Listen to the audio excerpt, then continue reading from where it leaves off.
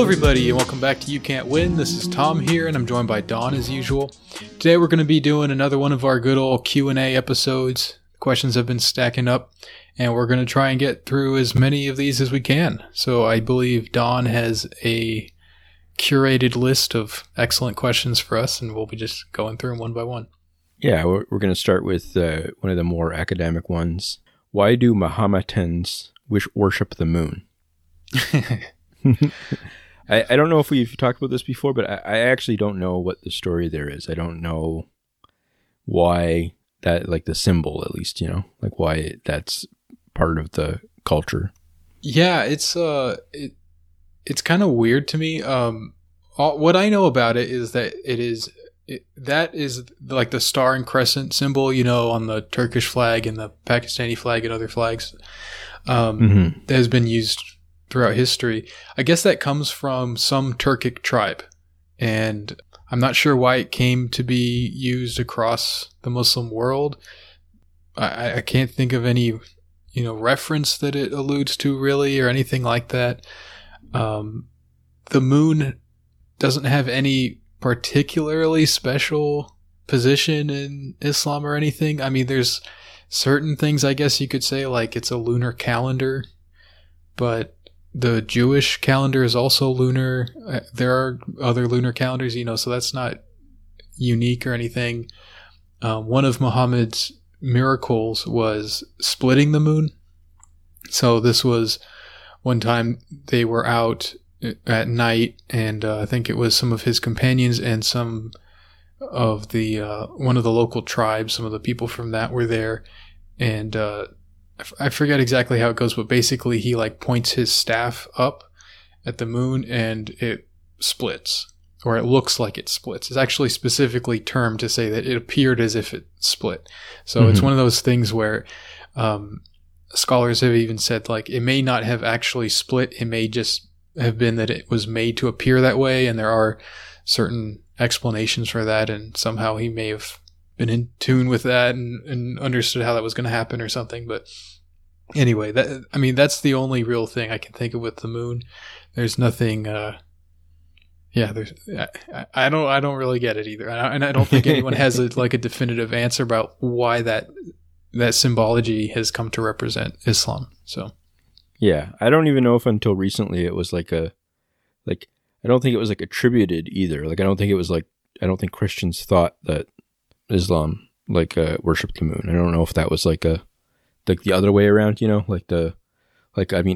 the more bigoted view kind of thing. I don't know if that was ever an actual view. I don't think so. I don't know. Yeah, I think it was more.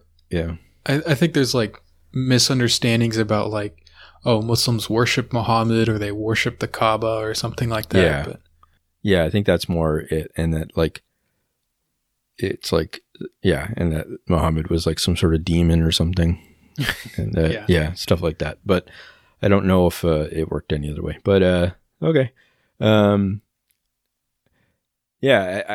thought maybe it was some hadith or something. It was I don't know, sort of the. I don't know. I just assumed it had to be something like that, or right, which makes sense, right? That would make sense if it had some sort of the moon is the reflection of the sun, it reflects the light of the sun, so that's Muhammad and the star is God, or something. People have talked about that, but that's all post hoc rationalizations, Sure. So. I had an idea I'd like to run past you guys. The CIA. It's the CIA, but it's run by all gay guys. They secretly kill and replace world leaders with gay guys. What do you guys think?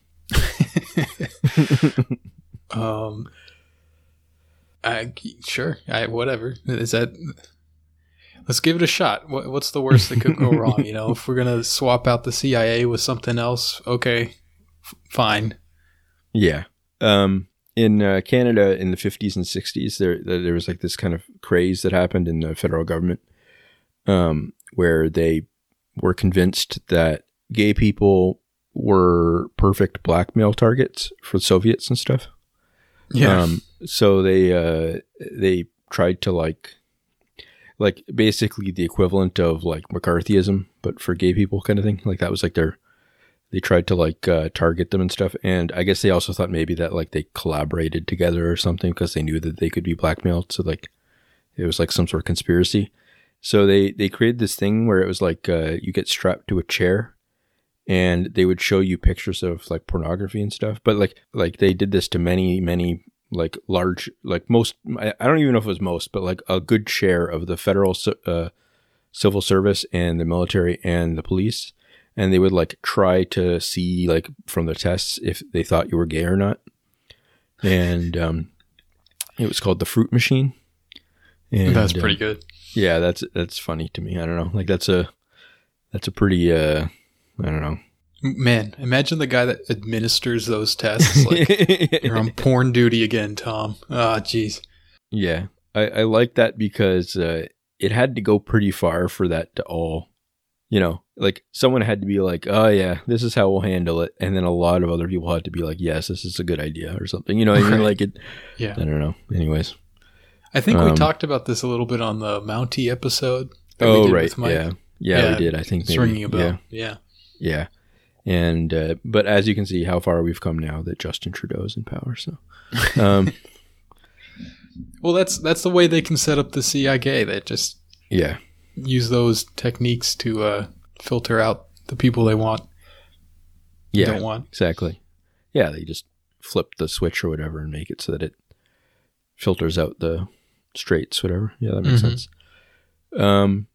What do you guys think of AOC and Jagmeet Singh meeting on Twitch? Is this a sign of future operations between SOCDEMs to use NATO-style video game brainwashing techniques on our vulnerable youth? So did you see this at all, or? I mean, I heard about it. I didn't see it personally. I didn't know Jagmeet Singh. Jagmeet Singh, Jagmeet Singh. He's the leader of our like NDP, like our left-wing kind of party. Okay. And a lot of people are sort of debating back and forth about that, I guess, because, you know, a lot of people are like, oh, this is epic. It's like a politician talking like a human or whatever kind of thing. But I don't like it because I don't like the idea of politicians being your friend. Like, I feel like they should be thought of as like used car salesmen or something. Right. You know, like you don't want to like, I don't know. And to me, I don't know. It does feel more like a Bill Clinton playing saxophone thing on TV. Oh, for sure. Yeah. Like that's what it comes across to me as. I know it's like, okay, well, they can be nice people and you can like chat with them if you want, but like, I don't know. Just I feel like once you've decided to take that on that kind of role, you kind of have to become untouchable or something. You don't want like, I don't know. It just not, I don't know. It didn't rub me the right way, but yeah. So yeah, maybe a little bit like when the boss tries to be your friend, kind of a thing. Like that too. Yeah, it's a little bit uncomfortable. Yeah, I don't know. Like people always say stuff like that you vote for the person that you see yourself having a beer with or something. I've heard that kind of a thing. Like that's a common wisdom or whatever. Like when they try to market these people, they try and market them that way. So I guess this is like instead of having a beer with them, it's, I don't know, pressing F in chat with them or something, like just relatable sort of stuff. I don't know. It's whatever. It's the game. I don't have any strong feelings about it myself. Sure. Hey, Tom, a friend of mine and his wife are getting too Salafi pilled and Kutub pilled for my taste. What should I recommend them to read instead? That can be difficult because if you just present them with like, you know, Al-Ghazali or something like that, or if you go really too far and you give them like Ibn Arabi or something like that, they've probably, if they're getting really into that kind of polemic, they've probably heard all sorts of things about how those people are deviants and kafirs and all this kind of stuff. So you have to be careful with that. It really depends how far down the rabbit hole they are. I think that the best way to approach that kind of stuff, though, is to there are some really good books that stick very close to the primary sources of the Quran and Sunnah to talk about things like Sufism and things like that.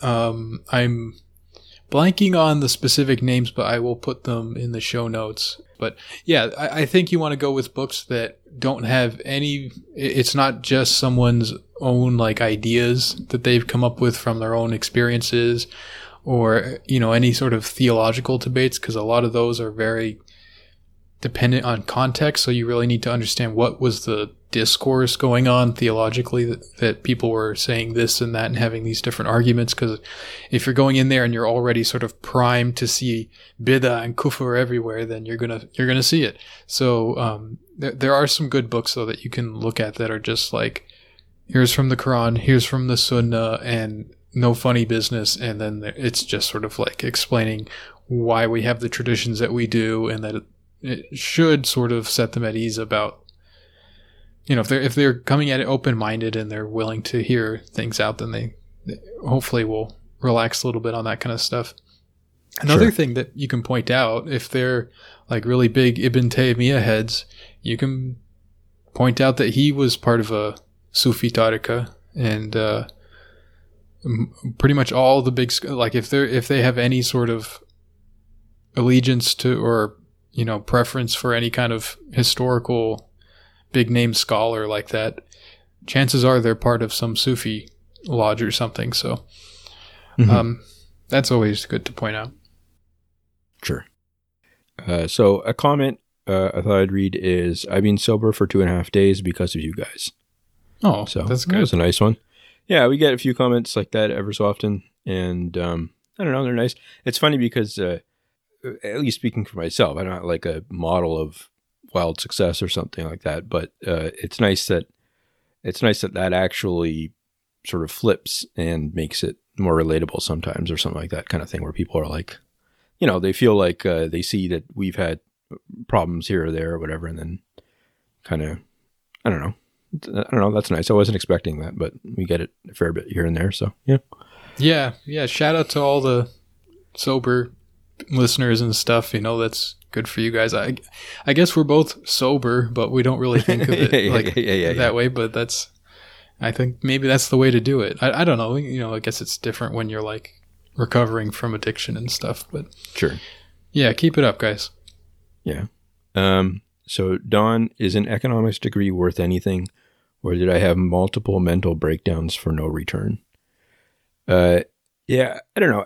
The way that I kind of think about this too is that there's so many this is a you can't win kind of thing, I guess. But like, it's like, there's so many like scams and like things that can just totally crater your life around, especially the United States and stuff, where it's like, like people try to get you to invest in different things, or like try to, take one job over another or whatever, then just that sort of, like it's very easy to get involved in all sorts of things that like just will wreck your financial position and stuff or whatever. I think that like a lot of the basic kind of economic stuff, if it's like, if you learned it well and like actually, I don't know, like it's just, if it's good for you, it's almost like the original meaning of economics and stuff was like basically the equivalent of like penny saver, or like, it means like economize, like, like it's a study of efficiency. And if you think of it like that, instead of like some grand science that's supposed to explain everything, it's actually, I think, very, very helpful for everyday life kind of stuff. And, if you start getting into it too much, where it's like you're trying to use it just to debunk any type of positive measure about like housing or anything like that, or minimum wage or whatever, that's kind of, you're going to get into trouble pretty quickly there or whatever. But like, in terms of, I use it all the time, just thinking through different small problems or whatever and stuff like that. I don't know if you don't, and as for jobs, like, because a lot of people that don't like have an economics degree see it as almost like a magic thing. I think a lot of the time, like managers will and stuff, they see it as like some strange field that they can't really understand. And I've heard that a lot for people that are like applying for jobs and stuff, where it's like they'll see it as a bonus over like a degree like history or something, even though there's no real, they're both kind of like arts degrees kind of thing. So if you can like, as for jobs and stuff, I think it's it doesn't hurt whatever to have that too. I don't know. I think that's like I don't know. That's the kind of quick take. The online, it's just very common to say just the whole thing is fake kind of thing. And I don't really buy that. I think that there's a lot to it that makes sense. But yeah, it's just that it's like anything else where you just, it gets into strange places pretty quickly if you start using it as an explanation for all sorts of different things and stuff. So yeah. Sure. Yeah, I feel somewhat similarly about my history degree. Like, it's not directly relevant to my job exactly, or to most things in life, but it kind of just informs my thinking about a lot of things. Just kind of knowing how to approach research and having a good understanding of how the world has evolved. Like, I studied kind of all over the place in terms of like the object of study, right? Like, I studied in Europe, or I studied stuff that was going on in Europe, stuff in India, stuff in the Middle East, South America, all this kind of stuff. So I don't know, it's useful in different ways. I feel like I don't have to really read the news as much. Like, I kind of can tell why things are happening, what's going on, by having like a little bit more of a long view sort of thing. Yeah, I think it can help you make decisions better. Like any type of study, any type of education can. And a lot of it is sort of this negative thing where you're not seeing all the things that might have happened otherwise, kind of thing. Yeah, that's true. Like even just small things, like small differences in interest rates for houses or something. Like if you have some additional perception of that or something and how it affects you, it can end up being many, many thousands of dollars over the course of your life that like it affects you. Like, and I don't know. It's hard to sort of do counterfactuals on that, but even just stuff like, if you convince yourself that maybe you're not going to make much money trying to make random bets on the stock market or something, it's basically almost like immunizing yourself against gambling or something somewhat, stuff like that. Like it's just, you don't notice the benefit because you're just not seeing it, but it exists kind of thing. So I don't know. I think that's true. So yeah, I think the main thing with anything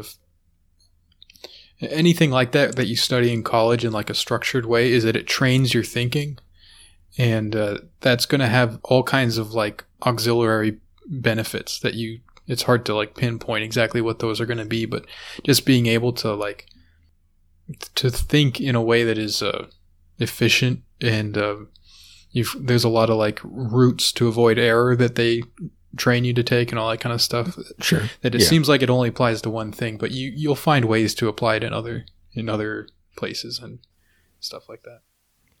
Yeah. So the next question is, does the new COVID vaccine contain Jeffrey Epstein's DNA or Bill Gates' microchips? Who knows? What do you think? Yeah, I think it's I don't know. Like, are you worried about the vaccine at all? Anything like that? You say you're gonna maybe take your time? Yeah, I'm in no rush. I don't see a reason to rush into it. I'm happily quarantining, and I'll just keep doing that as long as I can. Yeah. Let other people take it, see what happens. I don't think it's going to be like readily available until middle of next year anyways. So yeah. Is it going to be free for you? Do you know? Supposed to, I guess. Okay. I think that was what Biden was saying, that it's going to be free. Yeah, I find it hard. I just don't understand how this works in terms of like what's the worst thing that can happen, like in real life kind of thing. Like what's the, like, is it, I mean, not like the worst in terms of individuals. I'm sure there's like some horrific thing that can happen to like 1 in every 10,000 or something. But like, I mean, like if like somehow it's like a bad thing and then like a few weeks later, terrible things start happening to the people or whatever. Like, is it like, I just don't know if it's like, if it's something like, oh no, we all got it and then it didn't really prevent much and then we got rashes or something for a while. Like, is that what's going to happen? Or is maybe, it like... or you could just give people COVID. Yeah. You could be injecting people with COVID, essentially. Sure. But like, giving them COVID is like the worst that could happen, I guess.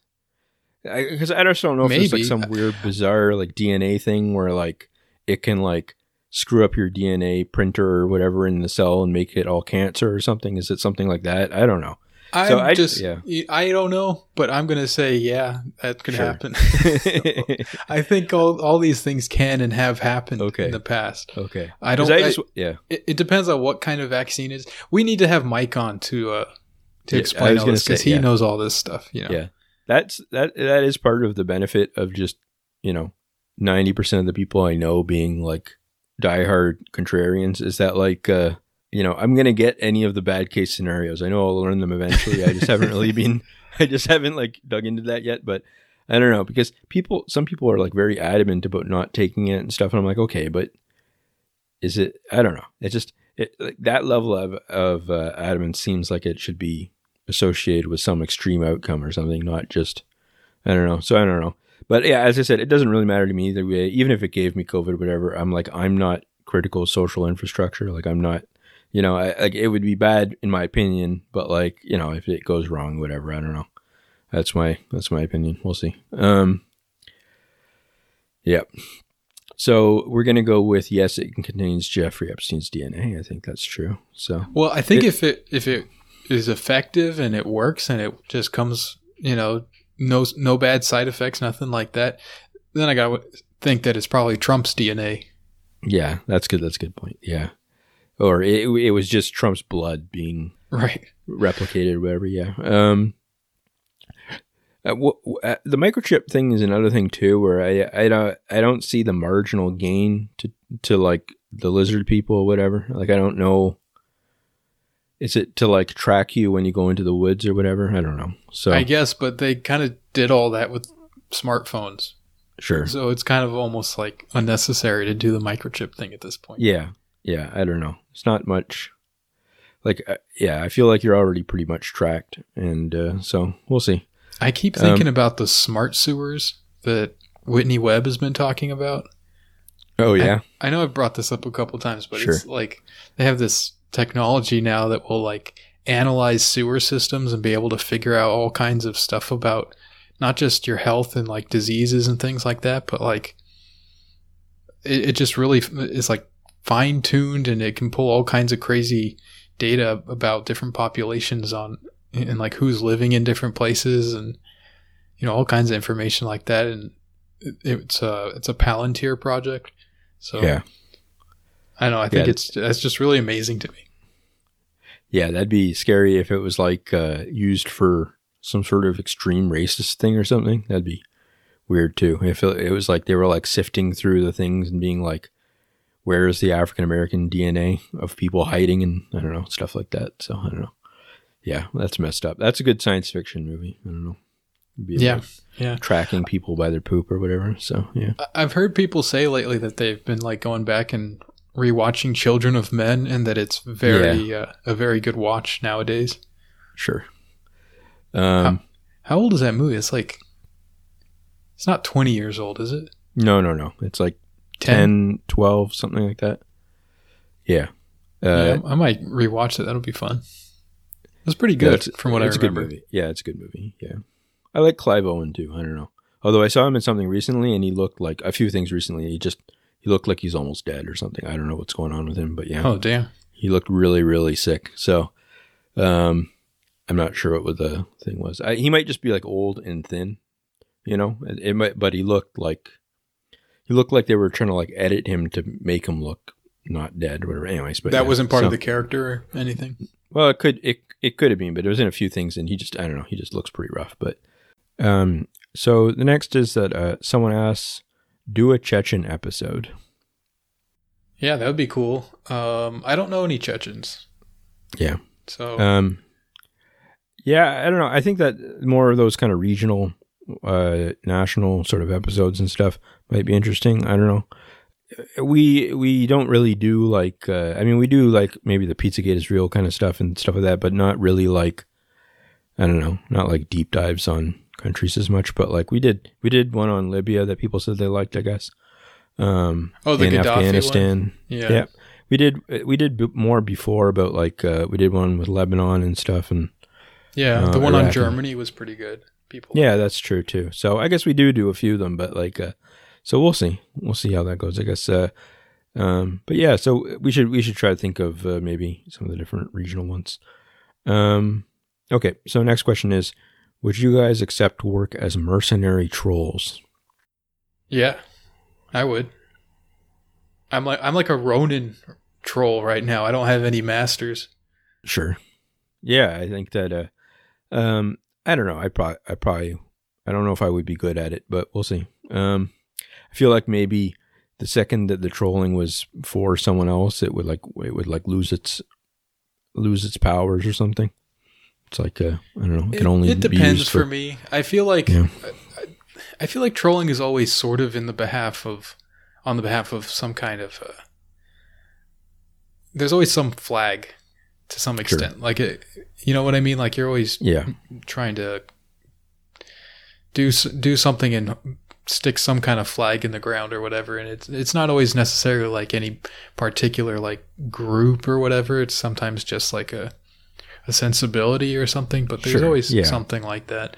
So it depends. If I could get on board with like the movement or the cause or whatever that is hiring me, then I think I'd be happy to do that. Mm-hmm. Okay, so next, I'm desperate for you guys to notice me, but I'm not a subscriber. How do I know if you've answered my question on a paid episode? So I just thought I'd quickly answer that one, is that we try to answer the public questions on public episodes and Discord questions on premium episodes, although, we might one day run through a bunch of Discord ones on the public. Maybe one day, we'll see. But anyways, so.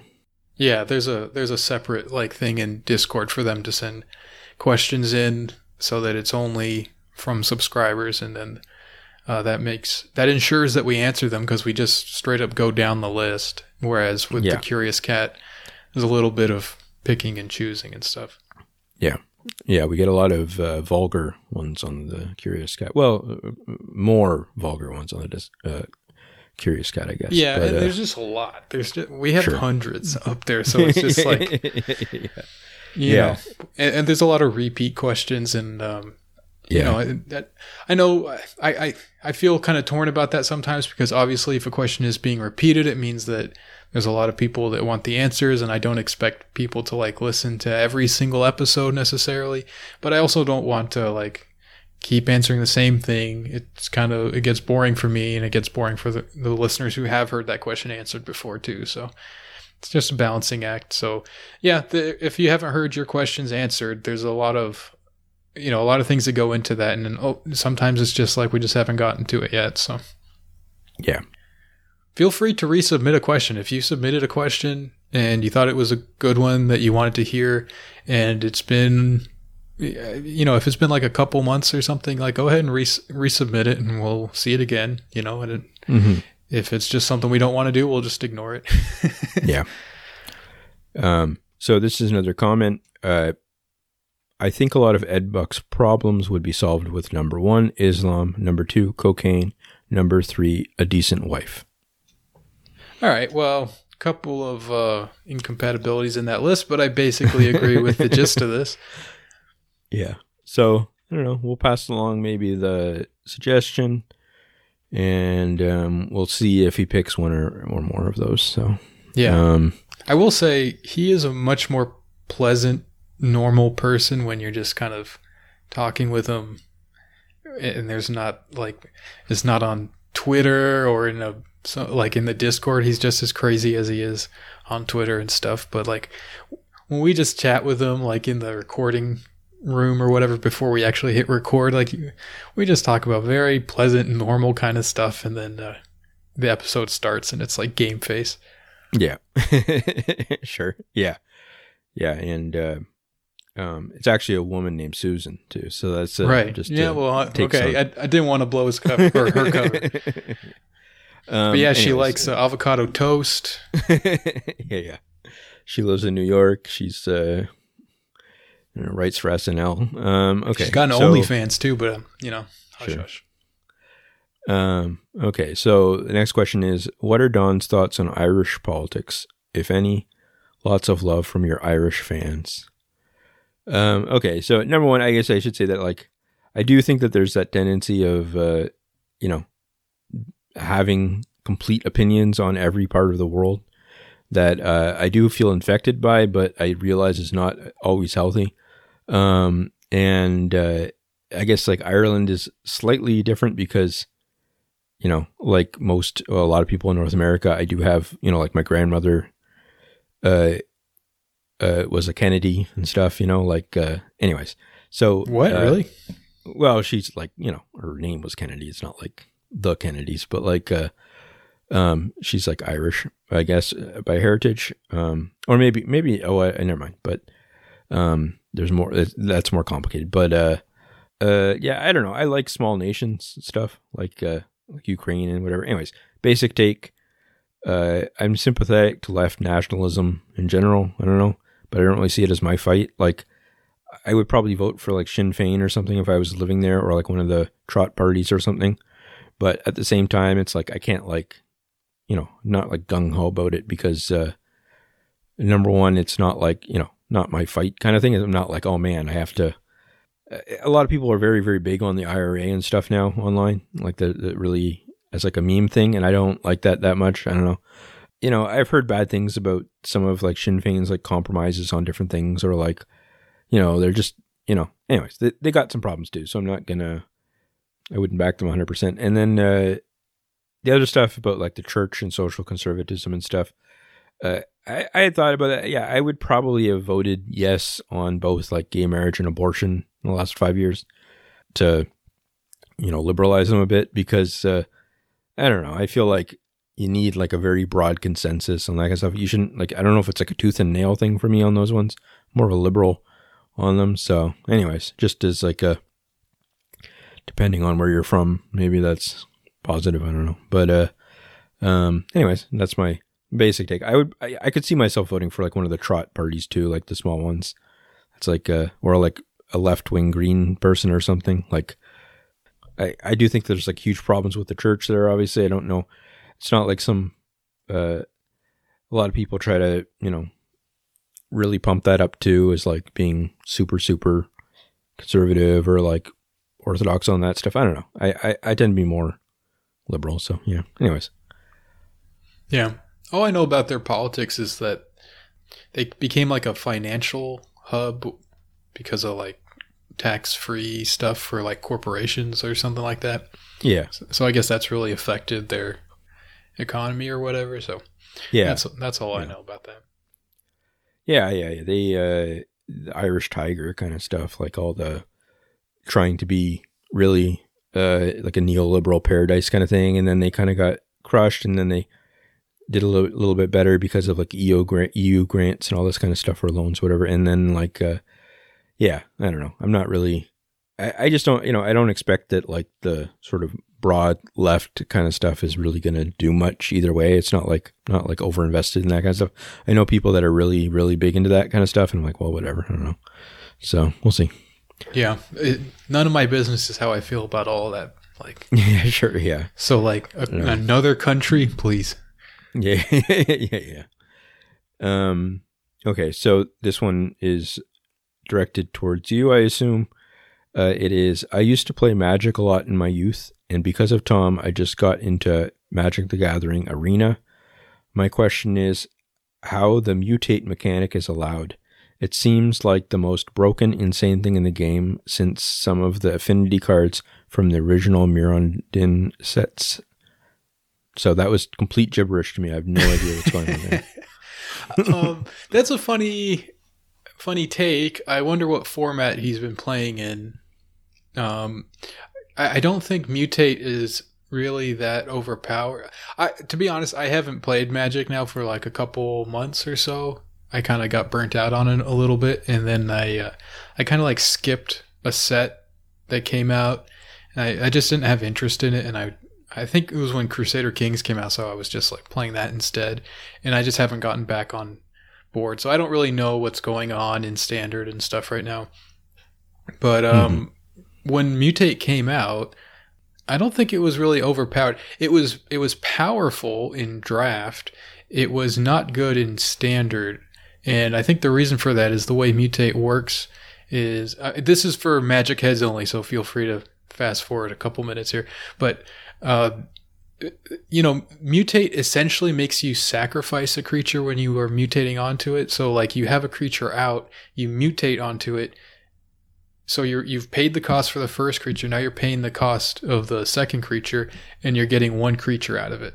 And yeah, it's probably a pretty good creature, but it's still just one that will die to. I mean, the old, well, it dies to Doomblade kind of argument, which I know is a little bit of a stupid argument, but it's still, it's still kind of true. You're sacrificing a card for upgrading your other card, so it's not that much more powerful than like an aura, which I think everyone understands is like they're not great. So I mean, you get some flexibility in that you can play it out as a second creature or whatever, but yeah, I don't think it's overpowered, and I don't think that it really I don't think there was ever like a top tier mutate deck or anything either, so I don't know. Okay. Maybe the guy just plays like with his friends or something, and he's just beating up his friends with his crazy mutate deck or something. Have you gotten into the chess craze? No, I've been playing Slay the Spire a lot. So if anyone's into that, I've been playing a lot of that. And today I got a new GPU in the mail, just literally installed it right before we started recording. So just in time for Cyberpunk, I'm all set up. I got the RTX 2060, which is the weakest of that card, but it's got DLSS, so I'm hoping that will help me play Cyberpunk at 1440p on my new monitor. So yeah, very excited for that.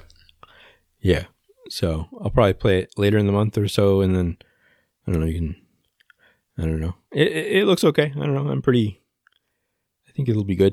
I don't know. We'll see. I don't know. I am really looking forward to maybe a more one of those first person RPG kind of things, whatever. I don't know. I just played that Outer Worlds one, and I beat it the other day. I don't know if I told you that. I finished it, but like that was great because it was just I really like that format, and after playing like Fallout 4 and basically like similarly like Red Dead Redemption and stuff, so I'm primed for another one. I don't know. I was actually thinking someone. Yeah, I'm sorry. Oh, well, Cyberpunk sounds like it'll fit the bill. Yeah. Did you ever play Witcher or Deus Ex? I didn't like Witcher because it's like third person or something. Wasn't Red Dead Redemption third person? Well, you can go into first person. I think that's what I did. Oh, okay. I don't use third person and I've thought of, someone suggested that I buy old used PS3 and just play New Vegas all the way through on that. It might be cheaper than, because you can't get it on PS4. The only way to do it is like through that like online thing where you like play it remotely or whatever.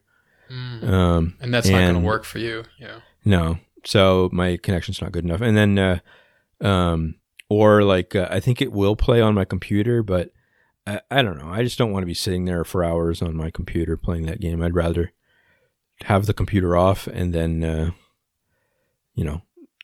kind of pop on and off on the TV when I want to play it, kind of thing. So we'll see. That would be like, it would probably cost like $150 or something to do, kind of thing. But I don't know. We'll see. I don't know. It's a weird, it's like it's more like a bad idea, but like it might fit the exact situation I'm in, kind of thing. Because I don't really want to upgrade yet for my, I don't know. We'll see. Yeah. Anyways. Okay. So moving on. I've created insulting caricature articles of both of you on random Wikipedia sites in different languages. Now when people who speak those languages learn about you, they'll think poorly of you. I can delete them for a price. How many Patreon bucks is your dignity worth? I mean, bad publicity is good publicity, right? Yeah. So my note for this is all publicity is good publicity. So right. That's the saying. Yeah. Exactly. We knew that. Yeah. I don't know. That's most of my online presence, anyways, is trying to generate bad press that will somehow redound to my benefit. So Yeah, the only people that ever talk about me online are people that hate me. So, like, Sure. I think as far as like having a negative reputation out there with random people, that's about all I got. So, Sure. Yeah. Okay. So, first time, long time. I am a confirmed Catholic and will be married soon. Our pastor at our church has been hinting that he wants me to donate $1,000 in order to have the ceremony there. If I instead donate $5 a month to be a part of the You Can't Win Discord community, can you guys hook me up with a venue? I'm trying to find some good savings. So yeah, I'm fine with this. You can just pay us, and then you can come to my parents' house, and you can hold it in our basement. Sounds good. And it's a big unfinished basement, so it'll be pretty cold, maybe a bit damp, and but I can put up maybe like 3 or 4 balloons and put out some hand sanitizer. And little portrait of Mao on the wall. Sure. I don't know if I'll actually, we could, I guess maybe if you pay extra, but not too much extra. I could get my family to hang out too, like pretend that we're part of your family or whatever. I don't know. So, yeah, that might work. You would have to live in Canada already, though. I don't think you can get across the border really. But we'll make it work. We'll figure it out. Even sometime in the next 5 years or so, we'll do it. So, okay, so I'm going to ask a few questions here. I like this one. How did Adolf Hitler get elected in Namibia? Didn't he die? So, did you hear about this, Don? Yeah, the guy. So, what position was it? Like prime minister or something, or president or whatever?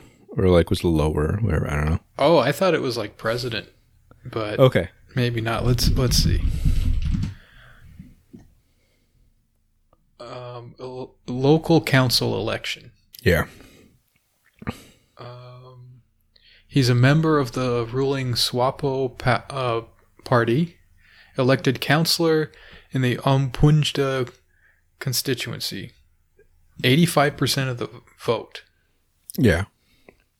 I don't know. This is a cute thing that happens all over the world, I guess, now, where people are named names that sound powerful and historical, and they don't really have much. It reminds me of like that Perry Bible Fellowship cartoon where it shows like them watching a movie about World War II, and it's got like knights jousting and UFOs and all that kind of stuff. Like, yeah.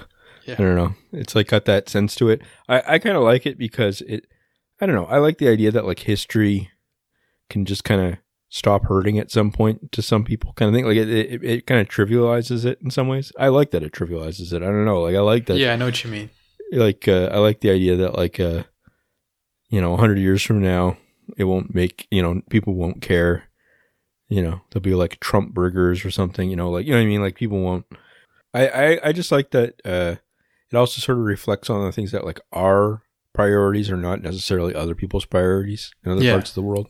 Yeah. That's kind of nice too. It just like shows that like, I don't know, it just reminds you of like that it's not all, one cultural monolith or something. So, yeah. Yeah. I think in like China, they teach Hitler as just very like, oh, he was just a strong leader who, brought his country out from an economic depression, and then he lost a war. Like this, there's not a lot of focus on the whole Holocaust thing or the Nazi ideology or anything like that. Which is, it's funny because the thing is there are tons of stuff that we do that about too. We don't think of like Belgians or like the Spanish or whatever as being like these horrible monsters or the Japanese or whatever, even though we just fought them in World War II at the same time that we fought the Nazis. It's funny. So it's more the fact that we like don't do it evenly that I like to see, kind of like you called it, trivializing these things. Like, yeah. Okay, so if Jesus had any descendants, hypothetically speaking, would his patrilineal descendants be considered Sayyid or some equivalent?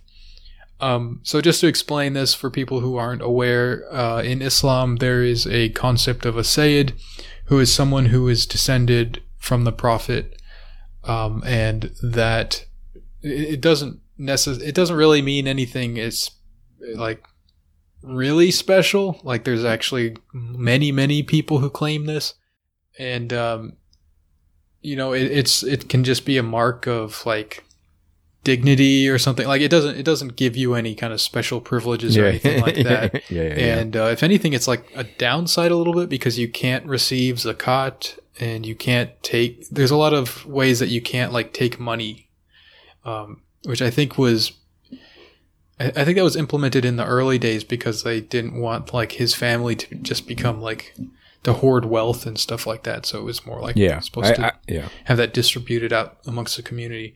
Sure. Yeah, I mean, the question I think is in sort of like Orthodox Christianity would be sort of offensive. You know what I mean? I guess it is in any religion, but I think that that is kind of interesting how it works in the different religions and stuff. Like, I guess Jesus is supposed to be like a descendant of like King David and stuff, and like that's like a big part in it to kind of prove that he actually is the descendant of kings and stuff. So, I don't know. I think that's kind of interesting. There's a lot of like emphasis in the Bible on like symmetry and like everything that happens in one part references another part kind of thing. Like it's like very, very intricate in that way. And so I don't know. I don't know if that's like I like that aspect of it, but I don't know how. Yeah, it is interesting when you see like I guess the equivalent today is like royal families or something. Like that you see like the people. I don't know. There's this guy that one of them is one of the Habsburgs guy is like a weird Twitter guy kind of thing. Oh, really? Well, not weird Twitter, but like he's like a Catholic poster, and he like posts a lot, and he's not really, he more like kind of follows a bunch of those guys kind of thing. And he like had like a children's book that he wrote about like a two-headed eagle. And it's just very strange. I don't know. I don't like that. I don't like that. I don't know. I'm not a big monarchy guy. I don't know. So I don't know. It's very strange. It's like I like my weirdos though. Like Yeah. Well, yeah. Sure. Let a thousand weird flowers bloom.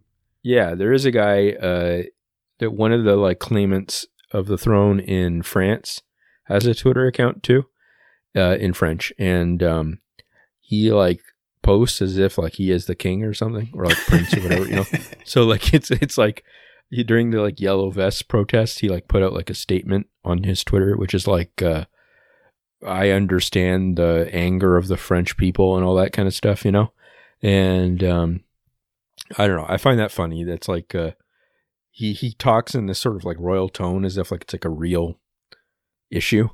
And anyways, and then he's also probably like extremely rich, right? Like it's not just some, there's people that pretend to be the Pope and are just like some guy in Kansas or something, But like these people are actually like at some level, there's like a 0.2% chance they could be put back on the throne someday or something. You know what I mean? Like there is some like minuscule chance that like some right wing government would come in or whatever, or like at least they have like they're on the board of some mining company in Africa. Yeah. You know what I mean? Like they got something going on.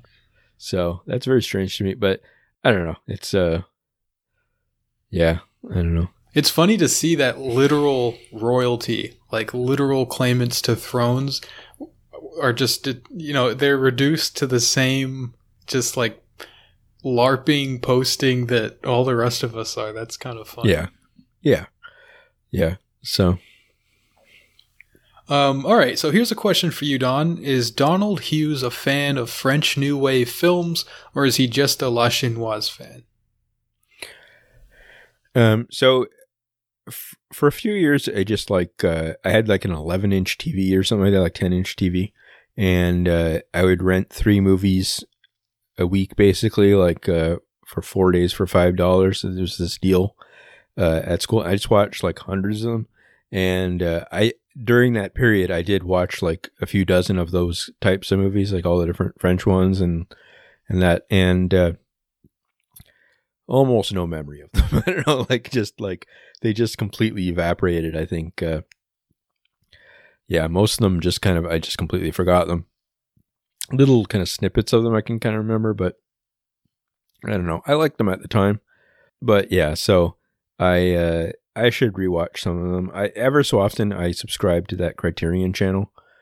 And they've got like, hundreds of those kind of great movies and stuff. And I would say I'm not sure, maybe like one or two of them I've gotten through, like any movies on them. Like I just subscribe for a month and then I cancel it near the end of the month because I'm like, oh, I didn't even watch one, whatever. So I don't know. I need to get into that thing, but I find it like very, very, I get like kind of like hectic kind of thing, just like anxious and stuff, trying to sit there, watch something. And it's very, very irritating to me. So I watch mostly kind of junk that I can kind of just have on and then, do other stuff, whatever. So, yeah. Yeah, that's mostly what I do. I basically just don't watch movies that often. And then when I do, it's such a novelty that I'm just kind of, and it's usually something that I like actually really want to watch. Yeah. So it usually has my attention for that. But I guess the other week we did watch this stupid action movie. What's it called? Oh, A Den of Thieves. Yeah. You heard of this? Yeah, I haven't seen it yet, but yeah. Yeah, it's pretty bad. It's kind of fun. It was watchable. We watched it all the way through, but it's pretty dumb. Yeah. I had this like period where probably from like 1998 to 2006 or 7 or something, where I saw like most movies that came out kind of thing. Like I just watched all of them and then sort of got too anxious to watch them, I guess maybe, or something. And then now I watch like a bunch, but not like, I don't know. A lot of them I just, I can't handle. I'll watch the ones that are dumb because I think that's funny, but I can't like all the ones that are like trying to be sort of like half clever, kind of like, like adult oriented kind of dramas and stuff. I just are like, no interest in them anymore because they're all, most of the time, because they're just like, they feel like paint by numbers in their own way or something. So, yeah. Okay, how about this? Have any of you read Tolstoy? And if so, what do you think about his writings?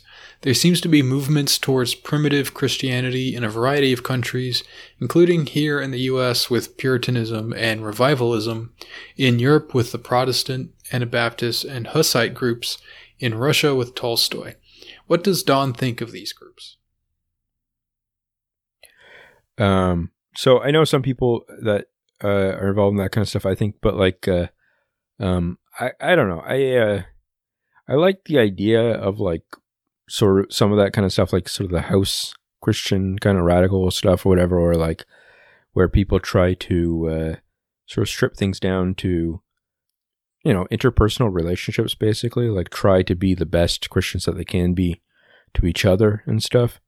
I think that it takes a certain type of like moral pioneer or something to actually get that level of work done kind of thing, like actually relate to people really well. And most people can only really handle that at all to any extent just within their families. They can't really do that within networks of dozens of people or something, So I'm not sure how much I would find it very, very difficult to manage kind of thing, that kind of stuff. But, the very, very trying to be like rigorously good or something, but not in like negative, like not necessarily like a, in a warm way or whatever, not like a negative way or something, but like, I don't know. I've only read a few things by Tolstoy. I think I read like, The Death of Ivan Ilyich or whatever. And I've not read like, War and Peace or whatever. Have you read The Kingdom of God is Within You? I think that's his big religious essay or something. Yeah, I should read that soon. A few people keep bugging me about it. They say that I would really like it. Because I'm already like pretty pacifist and all that kind of stuff, like pretty, at least in theory, all that kind of stuff. Like, I agree with that kind of thing in general, but yeah, I don't know. I feel like, it's interesting because I think you kind of have to think in like two different ways. You have to kind of think of, okay, how can I challenge myself to be better? But then it's also like, can you expect that of everyone too. I don't know. It's hard, but yeah. I don't know. Yeah, I haven't read any Tolstoy. Okay. I don't know. I always got the impression there was like either you're a Tolstoy guy or you're a Dostoevsky guy, and I'm definitely a Dostoevsky guy. Okay. I've read quite a few of his books and enjoyed pretty much all of them. I read some of his short stories a long time ago, but I haven't read any of his books, so yeah. He wrote a book that the English translation is The Idiot, and I think it's also got a few other titles. Yeah. Something along those lines. But it's a very obvious allegory for Christ, like if Jesus came back today and how people would respond to him. Like the main character is basically like this beleaguered Christ figure. It's pretty fun. His books are really fun. That's one thing that I really like. All the big snobby books that I like are fun. Like they do all these kind of crazy things that are really interesting, and they kind of have interesting ways of making you think and stuff. But they're always like funny and just like entertaining. Yeah, I didn't even know that was the plot of The Idiot, so I'll have to check that out. But yeah.